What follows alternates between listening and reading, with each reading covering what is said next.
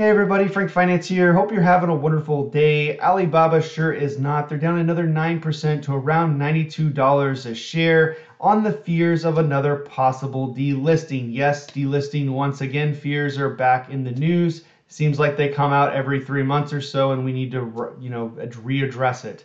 Now, in this video, I'm going to talk about the article that goes over the delisting fears here. I also want to cover the trading ban for Alibaba, where they've been trading in the last year and a half. And then lastly, I want to go over my DCF model real quickly on a very conservative case to kind of show you where Alibaba is trading from a valuation perspective. All right, so the headline is Chinese tech stocks in broad slump as SEC, hence that delisting actions. So the 5 companies that have been accused of not adhering to the Holding Foreign Companies Accountability Act that passed back in 2020 were Yum China, Beijing, Zai Lab, ACM Research, and Hutchmed, and they've all been cited for not adhering. Now, they basically have given them until, I believe, March 29th to submit evidence disputing the Commission's charges of them not complying. And this is the first time the SEC has warned companies that their shares are at risk of being delisted or violating the act. Now, in another article by CNBC, Chinese stocks are sharply down on Thursday. They go on to kind of talk a little bit about why these might have been the first 5. They're basically saying that because they're some of the first to have listed their filings with the SEC is why they're the first 5 on the list. And this Brendan Ahern, Chief Investment Officer at Crane Shares, said all the Chinese listed ADRs will likely end up on the list because none of them will be able to comply with the request to have their audits reviewed. This is because Chinese law prohibits the auditors to provide the reviews to the U.S. regulatory authorities. Now, both these articles seem a little bit misleading, thinking that the delisting is almost going to be immediate. But my understanding is, and the article also contradicts itself a little bit here, maybe not contradicts itself, but also is maybe a little bit unclear, is that the companies have until early 2024 in order to comply. So going from where we're at in early 2022, they have about a year and, let's say, a year and 9 months left in order to comply with that law. And so the delisting shouldn't really take effect until 2024, right? So I still think that's far off in advance. You may start to see these companies get warnings such as the ones that we mentioned earlier, but the delisting itself isn't until probably at a minimum a year and 9 months from now. Now, the question you may be asking yourself, why do the Chinese companies not just comply? They already have their audits. Why don't they just turn them over for review on the US side? The reason why is because it's technically illegal for them to share these records, these audit records outside of the US, according to Chinese law. And so something is going to have to change from a legality standpoint on their side in order to comply with US law. And as you may know, this is probably going to be an area of tension. And so, there's basically two things that could run out, or 3 possible scenarios. Either time runs out, the companies are eventually delisted in about a year and 9 months. The second possibility is there's some sort of extension. And the third possibility is that they comply at some point, but that would require the Chinese governments to at least give some, give a portion of some of these Chinese companies the ability to share their audit reports. All right, next up, I want to go over the trading ban of Alibaba. Basically, since November of 2020, Alibaba has been in a very strong downtrend, and their trading ban is what you can see right here in these double reds. Now, another thing I want to point out as we scroll into this is some of the different levels of resistance that we've seen as we've gone down. So around $176 a share, I thought we were going to see that resistance, and I did buy a tranche there. Their market cap at the time had basically gone cut in half from about a little over 900 billion to a little less than 500 billion dollars. And then, what is that? 3 months later, we saw them drop down to 352 billion, down to the $140 range, which was another line of resistance, which I think that was a three-year level there. And then the next line of resistance that we were identified was around $86 a share. We did talk about $100 resistance as a like kind of a mental blocker, but that has been broke here recently. Let's see what's next. Now I did do a video. I'll go ahead and put a link, I think, not maybe a link, but I'll show you the thumbnail and put the link in the description about these trading bands before, and I did anticipate that Alibaba could be trending towards $90 a share, and it looks like we're actually going towards that level. So where is it going to stop at this point? And really the next point is at around $86 a share. Now they currently are at a 5-year low. They're 10% lower than they were 5 years ago. I'll go ahead and put that here so you can see that as of today. But basically this 86 goes all the way back to December, basically 2017. And so that's the very 5-year low. That's quite crazy. The next low after that is $60. So that puts us back to early 2016, February of 2016, around $60 a share. And so after $60 a share, sorry if you that scrolling is messing you up, but basically after $60 a share, that is the lowest really the share's ever gone, is to $57. Basically we're going back to the IPO date in 2014. So when we're looking at Alibaba and their trading band, my concern here is that we're going up against this next level of resistance around $86. And hopefully we start to see this start to consolidate for a longer period of time. We've seen some consolidation in this band from 110 to 130. And the only other time we saw consolidation was back at around 220, and it only lasted, let's see, like about a month and a half before we started to see it go down again. This last consolidation, which was from early December to middle of February, is probably the longest duration in the downtrend, where we actually saw Alibaba trade sideways for the first time in that 1.5-year window. So it's actually been a little bit unique in that fact. And so now we're starting to see Alibaba trend a little bit lower. And if they do hit that $86 a share market cap, or sorry, $86 a share, puts them at $234 billion. And based off of the current trajectory, do I think they're worth that much? Absolutely not. We'll go into the DCF model here a little bit later.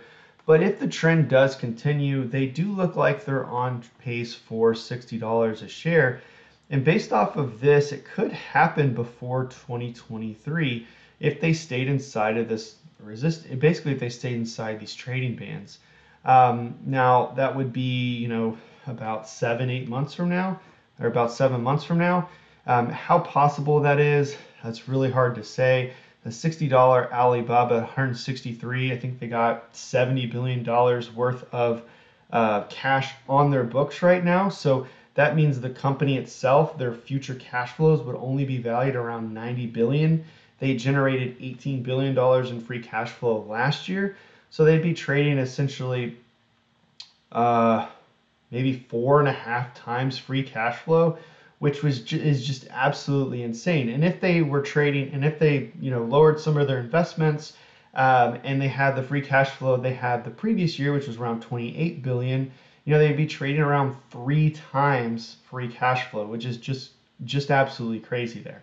Sorry for the interruption. If you like this content, please hit that like and subscribe. Thank you so much for watching. Now back to your content. Now next up, I want to go into my DCF model for Alibaba. I currently have their free cash flow estimated for 2023 at about $19.6 billion. And I have them growing at 9%, 8%, 7%, 6%, and 5% in the next 5 years, with a long-term growth rate of around 3%. Now, I think these numbers are very conservative, very, very conservative based off of their historical, and even based off of the signs of Alibaba pointing to slower growth in the future.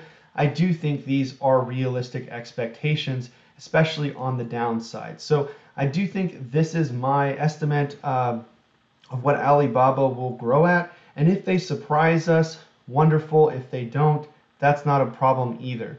Now, the other thing I will say about this free cash flow, this assumes that they never really recover back to the free cash flow they saw back in 2021, where there was around $28 billion for the year. And so with that being said, changing this up to 28 or 25 really does change the free cash flow moving forward and changes the valuation of Alibaba overall. So again, I'm being very conservative in this estimation with Alibaba here. Now, current shares outstanding, I went ahead and left those the same, and the net debt is around $57 billion, which means, sorry, about $60 billion in cash on the books. And then the last thing, I have the present value of Alibaba around $358 billion in my DCF model, and the present value of Alibaba in my EBITDA model is around 337 billion, both above where they're currently trading, around 240, 230, somewhere around there, $250 billion, right? So they're still relatively undervalued. And so the equity value on a per share basis, I have at $131 and $123 a share. Now, again, as I stated earlier, I think these are very conservative estimates. And if you took this free cash flow and you went ahead and put it up to 20, let's just say it meets in the middle between 2022 and 2021, and we get around $23 billion in free cash flow. And then from there on out, they stabilize and they grow at the same growth rates. That brings Alibaba up to $150 a share. The one thing that people do have a big problem with is this 3% long-term growth rate. Now, again, pumping this up just by a percentage point brings it up to $167. Bumping it up by another percentage points brings you up to $190. So I like to keep it at 3%, like to keep this stuff conservative, and that really helps us stay in check and really keep expectations aligned with the future and not get over our skates here. So still currently at where Alibaba is trading, they look like they're a good value, even with the listing fears, which again look to be a far off issue, over a year and a half from now. What Alibaba trades between now and then should honestly be close to where we're looking at this DCF model. Now for my final thoughts. So Alibaba does look like a good investment at face value.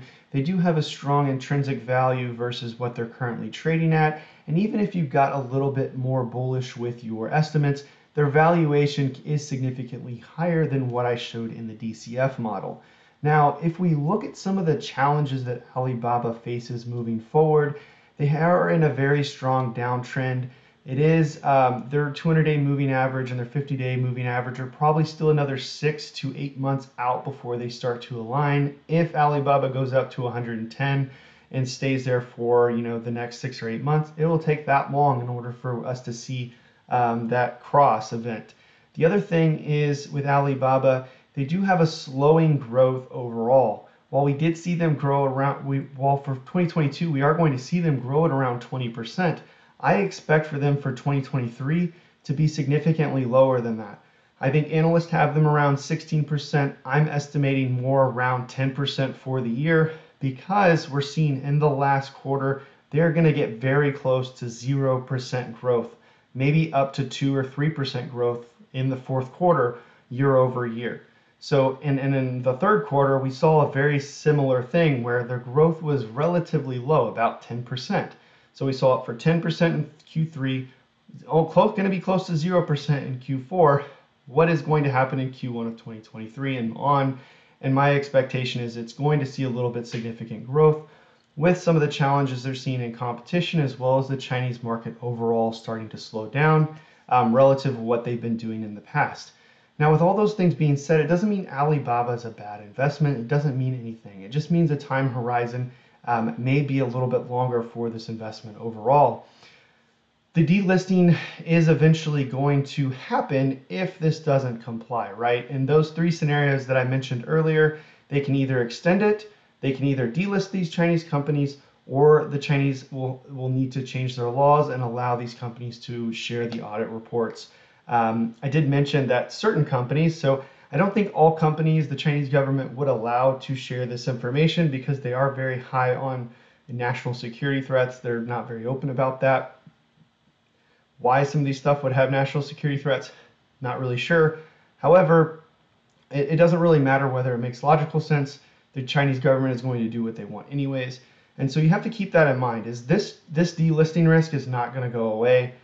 It will be from here all the way out to that 2024 date. And we'll have to see what happens as we get closer to that date. And it may happen. If you like this type of content, please consider subscribing. I do videos on personal finance, investing, and stock analysis. My name is Frank Finance, out.